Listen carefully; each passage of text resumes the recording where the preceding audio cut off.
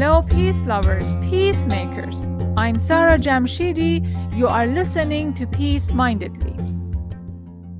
For this episode, I'm talking with Barjis Chauhan. Barjis is an award-winning British designer and creator of high-end women's wear fashion within the modest fashion industry. Barjis' label has expanded its reach to cover sustainable lifestyle. Barjis graduated from London College of Fashion and worked with Vivienne Westwood and a French house in Monte Carlo before starting her business in 2000. She is a bold and fearless designer who is not afraid of going against the norms in the fashion industry. She usually gets invited to talk about her label, her modest fashion collections, her support of startups, and motherhood. For this episode, we learn from Barjis about her design, her leadership stand, and how the fashion industry is adjusting itself after COVID-19. So here I'm welcoming Barjis. Hello, Barjis. Hi, how are you, Sarah? Excellent. I'm doing absolutely fine. It's such a pleasure to have you over here in Peace Mindedly. Thank you so much for taking your time. In London is what time right now in London? At the moment, it's just past 10:30 in the evening, so it's quite late. Yes, it's quite late. What are the imminent adjustments the fashion industry needs to make now after COVID-19 and lockdown?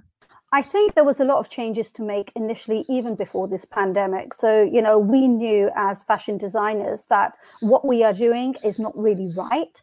And there has to be kind of drastic measures to take, especially about sustainability. As you can see what's happening in India and Bangladesh at the moment, and all these garment workers, they're out of work and all the factories are closed and they're walking for miles just to go back to their villages because they don't have anywhere to go during the lockdown. So I know the negative impact that fashion industry were doing to the world, climate change and also ethical working conditions. So I think this pandemic has kind of brought all the issues together, and it's become more of a catalyst to really make changes to how we are operating our businesses. So even for myself, even though I was very much passionate, and I am, about sustainability, it's just now it's like I have to do it. I don't have any choice but to change a lot of my business model to maintain the business and to sustain it. Have you made any changes so far, or can you give us some examples? Yes, I started off with leather belts, but now I'm introducing vegan leather belts. So I am in talks with my production house in Portugal where they're produced, and we're developing prototypes and samples for vegan leather belts. I've also introduced sustainable notebooks, which are made from the offcuts of my used fabric. So whatever leftover fabrics we have, we make beautiful notebooks, and they're colorful. They are absolutely not, and they're doing very well, to be honest. So that all those fabrics that are left over, they don't just go to the landfills, and we can really make use of them. Barjis, why this is important in your opinion? Why do we need to think about sustainability, sustainable lifestyle, and do any of these adjustments? I think the way we are living our lifestyle, we become very greedy, and we are only think about me, but we don't realize the impact it's having to the world on people's lives. And now more than ever, we've got time to reflect on what we're doing. And I'm sure if everyone takes part, they can do something about it, because we can't last like this. I mean, we don't have the natural resources to continue and to sustain this world. So fashion industry is like the second most pollutant industry in the world. So if we don't do anything about it, then I don't think we will have a fashion industry, because people are not going to buy our products, because we know that we are damaging the world.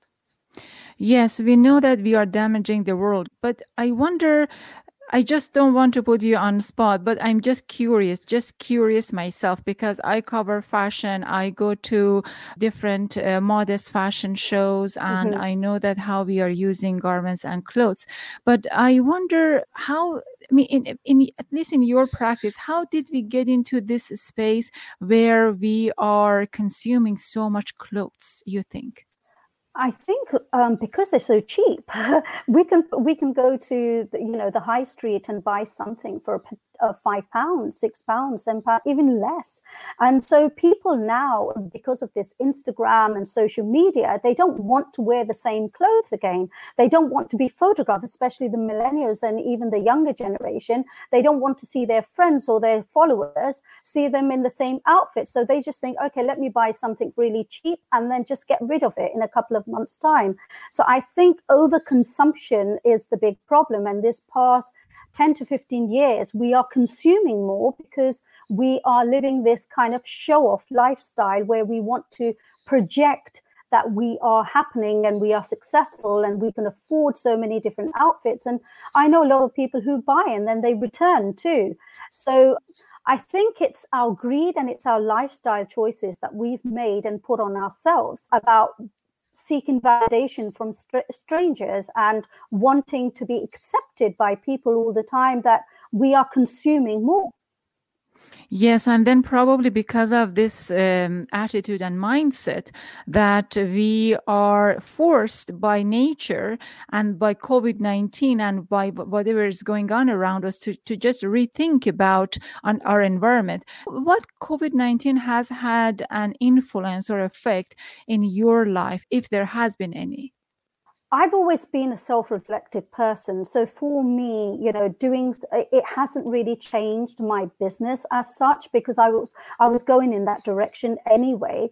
But I think it has given me an opportunity to kind of develop on the skills that maybe I was lacking. So I've done a lot of professional development courses, free courses online that anyone can do, a lot of reading, a lot of studying about different materials that I can use in my garments, in my production, that are sustainable and eco-friendly. So it's just given me an opportunity with so much time to develop my skills further, so that when we are out of this lockdown and we go back to some kind of normality, I can use all these skills to benefit the business.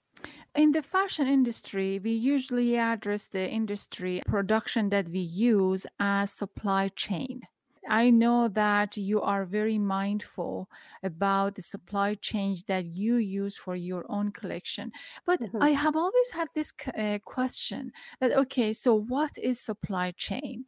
And when we are talking about the chain, what exactly we talk about? So can you please give me an example about the supply chain and how this is really influencing the sustainable lifestyle and sustainable fashion industry? Okay, so for me, I try to produce most of the work in the UK so that I have control over the supply chain. So I know exactly where the resources are coming from, the materials are coming from. I can speak directly and visit the factories. And I think that's really important. And then some of my work is produced in Italy, in Portugal. The notebooks are produced in India. So I've got contacts with someone who has a base here, and he's the founder. So I can actually meet him and talk to him and discuss, okay, who's making the notebooks, where they produce, are there any children involved? Because that's very important to me. Are the workers treated well? All these things, I mean, have a knock-on effect. It has a domino effect. And, it's all about where they source their materials to how they treat their workers to the final product. Why it is important to you? For me, it's like I want to sleep well at night. I've got 3 children. I've got daughters. And I want to make sure that whatever I'm doing it ethically. Because for me, money has never been the driving factor. And I always say that, because I think if it was money, then I probably would have gone into something like making cheaper production, cheaper products, and doing really a lot of quantity. But for me, quality is more important, and sleeping well at night. I have a conscience, and I listen to that inner voice inside me. Am I doing it right? Am I making my money at the back of someone who is struggling and they can't even feed their children in India or wherever it is? So all these things for me as a human being and as a Muslim is very, very important. So if we talk about design, I want to know where you get your inspiration, and walk me through one of your favorite design. So where it came from, how you started the design, and what was the result. Perhaps you can talk about one of your favorite collections. I think so far the most popular collection that I've done was a 2015 collection where I just started painting because my work starts from painting. So I like doing a lot of sketching using watercolor. And there's this beautiful, beautiful painting that we produce in the studio. And I thought that would look great as a top or as a tunic or pants and jacket. And that's what we did. And I think it's still very popular because at the moment it's in a museum in New York. And it's circulated from San Francisco Museum to Frankfurt, and now it's in New York. And unfortunately, at the moment, the museums are shut, so no one can view it. But I'm really proud of those pieces, and especially that collection, because I think I put a lot of thought and effort into it. And every collection has to have a narrative. So there's always a story behind it. For my buyers and my consumers, that narrative is very important. They want to have link, they want to have some kind of connection with the collection. So I don't have a lot of consumers because my work is quite high end, but I prefer it that way. I don't really want to go down the high street route. I never have been, I've never really liked it, to be honest, because I just feel that greed will succumb to me and it will be more about numbers, and I don't want that. For this particular question, what was the story behind the collection? What was the theme? What was the color? For me, it was the beautiful spices of Pakistan. So when I was growing up, my parents, they used to only take us to Karachi. So I had to kind of go back into my childhood and remember all the spices and aroma around it, and going to this markets and the sound. So all these things were kind of incorporated into the design. So it's like reminiscing about my childhood holiday vacations to Karachi. And that was the narrative.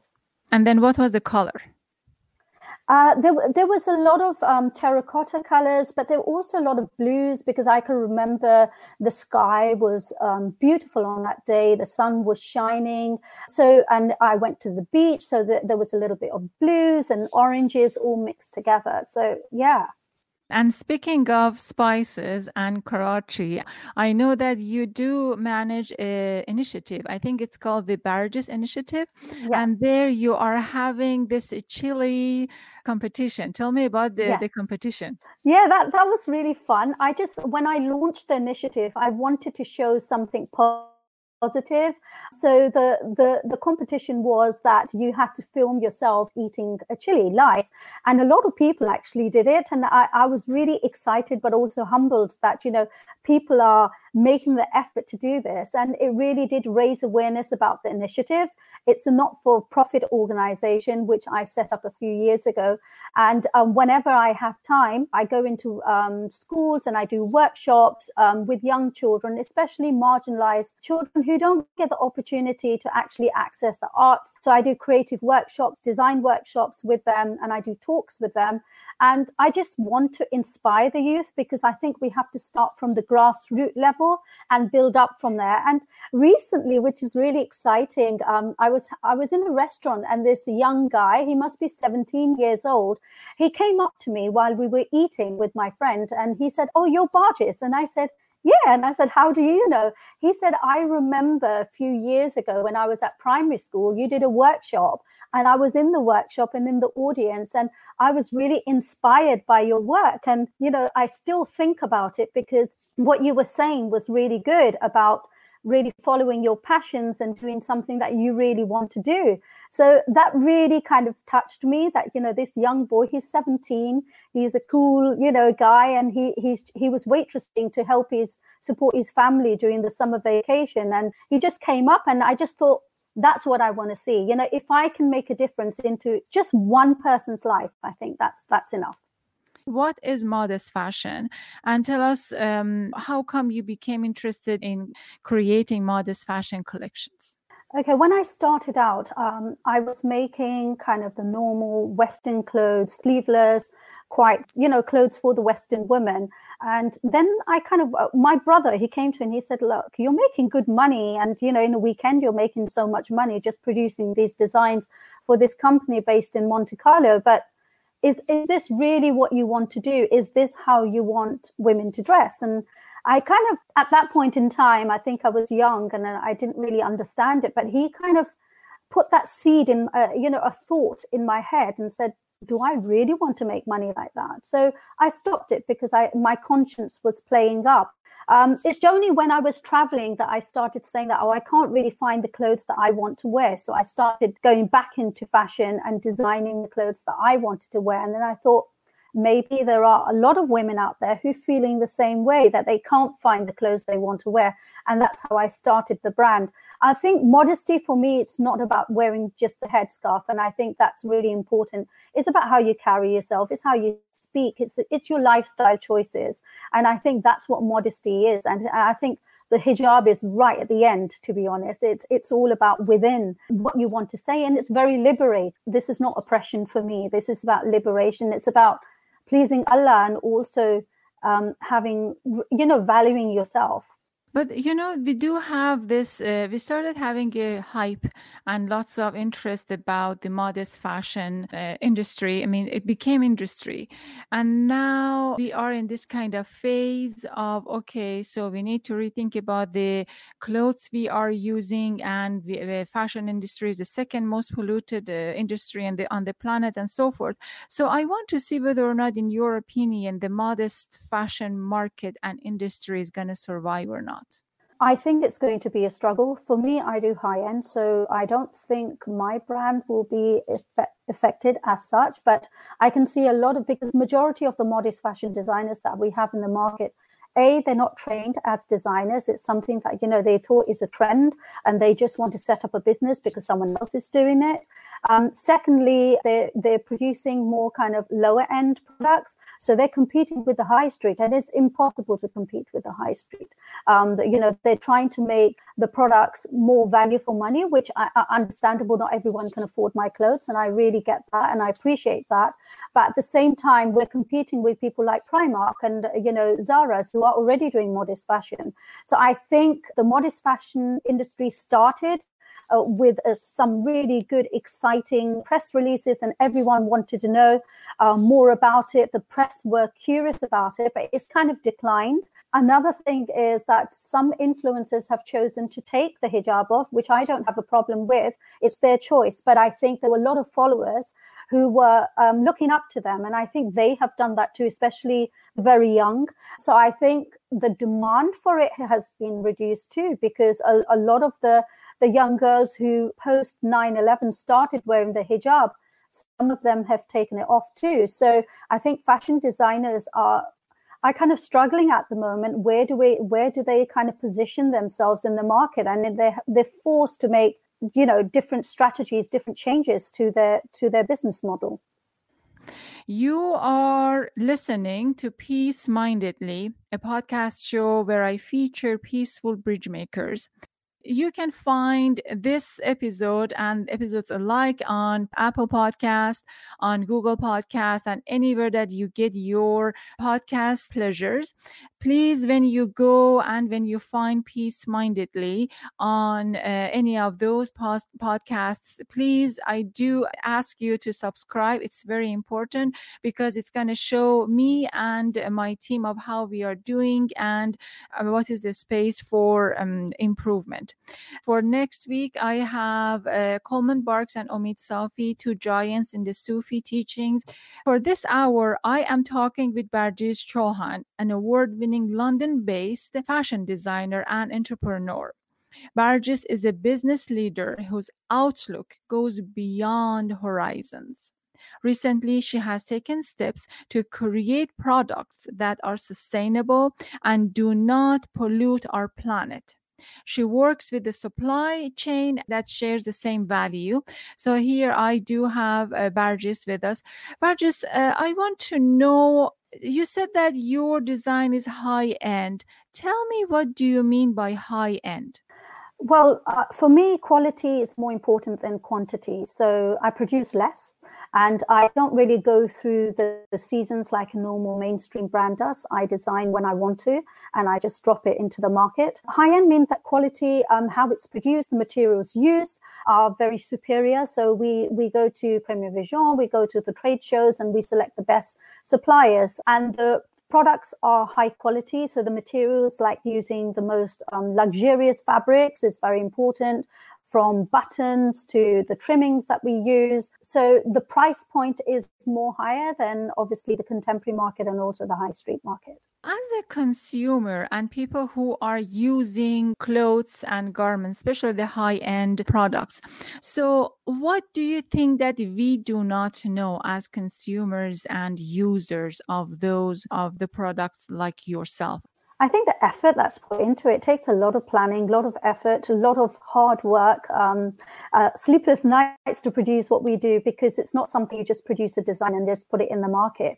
You have to do a lot of lengthy discussions with the factories, go back and forth and redevelop it until it's the product that you want to produce. I think also my products are for longevity. So it's not about just wearing it and then just disposing it. It's something that it will have sentimental value. So you would want to pass it on to your children or to your friends or to your relatives and recycle it more than anything, because I think that's what's beautiful about high quality work, is that it becomes, the value of it increases over time, just like antique art or anything like that. So even my rug, I've got a customer who actually contacted me and said he wants to put the rug in his will and pass it on to his children, because even after around 18 years, nothing has happened to the rug. So it's still maintained beautifully, and he really feels that he wants to pass it on. So he was asking whether I've got some kind of plate or something that I could write down and say that is produced by me. You decided not to, at least not as much, to participate in the fashion shows, and you are showing your clothes on mannequin. So where the decision came from? Why? After my show in Malaysia, I think that was 2017, I kind of consciously made a decision of not doing shows, because I feel that we're not sending the right message to the younger audience, who are just overwhelmed with skinny models, who are tall. And we're really saying this is what beauty is, when that's not the fact. And I've got children, and I just feel that it's not right what I'm doing, because I'm sure that, the common person, the normal girl doesn't look like what we see on screen or at fashion shows.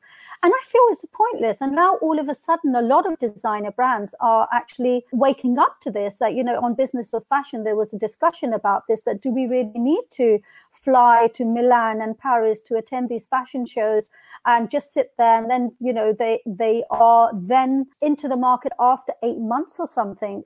So I feel that this wholesale market and also representing women as just skinny and tall is just not right, especially for the younger generation. So I consciously made a decision of stopping it, and in a way it's nice doing it on mannequins, because I feel it gives it that kind of more higher end aesthetic where people can feel it, touch it, and they can look. And you don't know about models how they will carry it. How they will carry your brand, because obviously there's a personality involved. While mannequins, it's quite nice. People can just pop in, have a look at the collection, and then leave.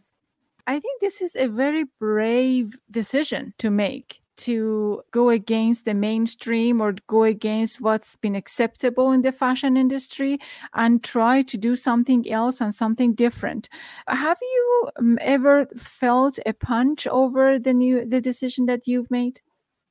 Oh, no, absolutely not. I just feel that it was always at the back of my mind. I just thought that, if I want to do something, I'm going to do it in my own terms. I don't really like following. I hate following, to be honest. I just feel that what doesn't feel right, and if I can't sleep at night, then I need to stop it. So using the right materials and doing things, I'm not harming animals, I'm not harming the planet, I'm not harming workers who are working on my collections. That's very, very important, because I feel that if one door closes, then another door opens. And that's what I feel. And I think that's to do with not just my personality, but it's deep rooted in my faith. My sustenance was written way before I was born. So I'm not really fussed. That's why a lot of people are kind of worried that what is it going to, this lockdown, this pandemic, if this business stops, it's fine, I will do something else. That's how I see it, because I feel that I'm passionate about it, but if it's not going to work, it's not going to work. So I will find a way. And if it means I have to start from scratch again, I'll just do it. Where can we find your work? At the moment, you can only find it on my website. So it's www.bargeslondon.com. If there's made to order work, then just send an inquiry and we'll be in touch. So I'm going to ask you what questions you wish I would have asked, or what questions you want me to ask and I have not asked you yet. I think there must be some people who listen to this who at the moment are struggling with their lives, and how do you kind of overcome those struggles? And also a lot of new startups or people who have already started their businesses who need some kind of sense of direction. What I would say to them, I think that's a question which is quite important. Oh, what do you tell them? Words of wisdom I can share with them? Yes, tell me. So yeah, go ahead. I think I've always believed that starts small. I know that a lot of people kind of project themselves bigger than what they really are, but I think put that in your head. But start really from, I started with £3,000 of my money, and that was a long time ago. I didn't borrow from my husband or my parents. I wanted to do something for myself so that people don't really kind of say that, oh my God, you've kind of wasted my money. So I think start small. There's no race, there's no competition. You can compete with yourself, but you don't have to compete with the rest of the world. What you need to have is a clear direction of what you want to do. What is your passion? What is your calling? And sometimes you don't really find that when you're young. You have to keep on searching, keep on trying different things, experimenting, and believe in yourself. And hopefully, one day you will have that eureka moment. You say, this is my calling. This is what I want to do. And when you do start it and you decide that, no, that's not really what I want to do, you can stop it and start again. There are no kind of rules or time limitations on what you want to do. I know even at this time, if my business doesn't work out in 5-6 months' time, I'll just drop it and I'll do something else. So I think for people who've already set up their business, I would say definitely think big, but start small, and don't take out loans if you can. Avoid all this riba, interest. Try to just focus on one project and get that right and build on that. I'm going to ask about motherhood, but let me ask this question first. We keep hearing people say, have confidence over yourself, your qualities, have ambition and believe in yourself. I mean, Barges, how? Tell me how we should and we can just have this kind of belief and confidence to ourselves, especially for younger people. I think look at yourself in the mirror and say that you're unique. We are. Every single person is so different. We're not clones. So there are a lot of young people who just follow the crowd, follow these influencers, YouTubers, and do exactly what they're doing. So if they've got a Chanel handbag, they will kind of kill to get one. They will find a way of getting it. But is that really important? Look at yourself in the mirror and say, what is important? You are important. And, you have to value yourself. You have to love yourself. That's the first step. Secondly is that you're here in this world for a reason. So it's important to understand, what is that reason? What is my purpose? Find a purpose in life and go to it. We are just about 2 days away from Mother's Day. And you and I know that how difficult it is to manage a household. Right now we are in Ramadan, manage the cooking and baking and children. So how do you do it? Well, to be honest, I'm not a perfect mother. I'm not a perfect human being. So I make mistakes every single day. I think I learn more from my children. I know that as they are growing up, actually, they are the best critic. So, I ask them for questions, am I doing this right? How do I reach out to your kind of audience if I want to send this message? And they say, Mum, you're so dated. You don't know what you're saying, what you're doing. I'm sorry, we don't understand you at all. So they give me tips on how to actually present myself to a younger audience. So I'm learning every single day. Every day I'm making mistakes. I mean, I'm human. And when I started my business, even till now, I do a lot of working from home so that I can raise my kids. I can remember when my daughter was a toddler, I used to just switch on the TV when I wanted to do 20 minutes. She used to watch her Tweenies and Teletubbies. And then I used to do my work, and then I used to feed her. I used to take her on my trips to Dubai or wherever, and I used to drag my husband and my mother with me and breastfeed. So it's manic, it's crazy, but it's rewarding. And you can't really compare motherhood with someone else because everyone is so different and everyone does what they want to do. And I'm sure it's perfectly fine for them. For me, it was important to actually set a good example and do something for myself because motherhood is very important for me, but also having my own identity, having my own presence, because I feel that I was not just born to be a mother. I was born to do something else and to make a positive impact on other people's lives too. So for me, trying to strike that balance, it is hard work because believe me, it's not easy. But I'm fortunate enough that I can work from home most of the time. Yes, I do my travels, but I ensure that my husband takes time off from work so that he can look after the kids, or my mum can look after them. And they're teenagers now, so they're quite self-sufficient. They don't even want their mum at the moment because they feel that she's too embarrassing. You know, they want to talk to their friends. So I've kind of lost them a little bit at the moment. And I feel, my God, you know, if my business goes bust in 6 months or 1 year, God forbid, I hope it doesn't. But if it does, oh my God, what am I going to do? Because I've already lost my children. So yeah, I definitely have to write that book then. Yeah. Yes, definitely. But I'm sure that your children has learned a lot from you. What are the lessons that they have learned from you?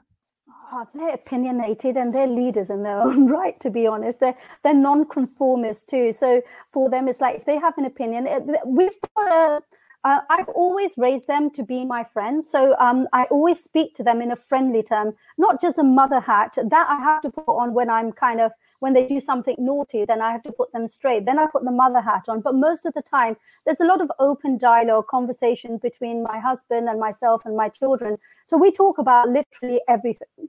And I think that's really important. They don't feel afraid in asking questions or putting me straight. It's not like, you know, a dictatorship or something like that the mother is always right.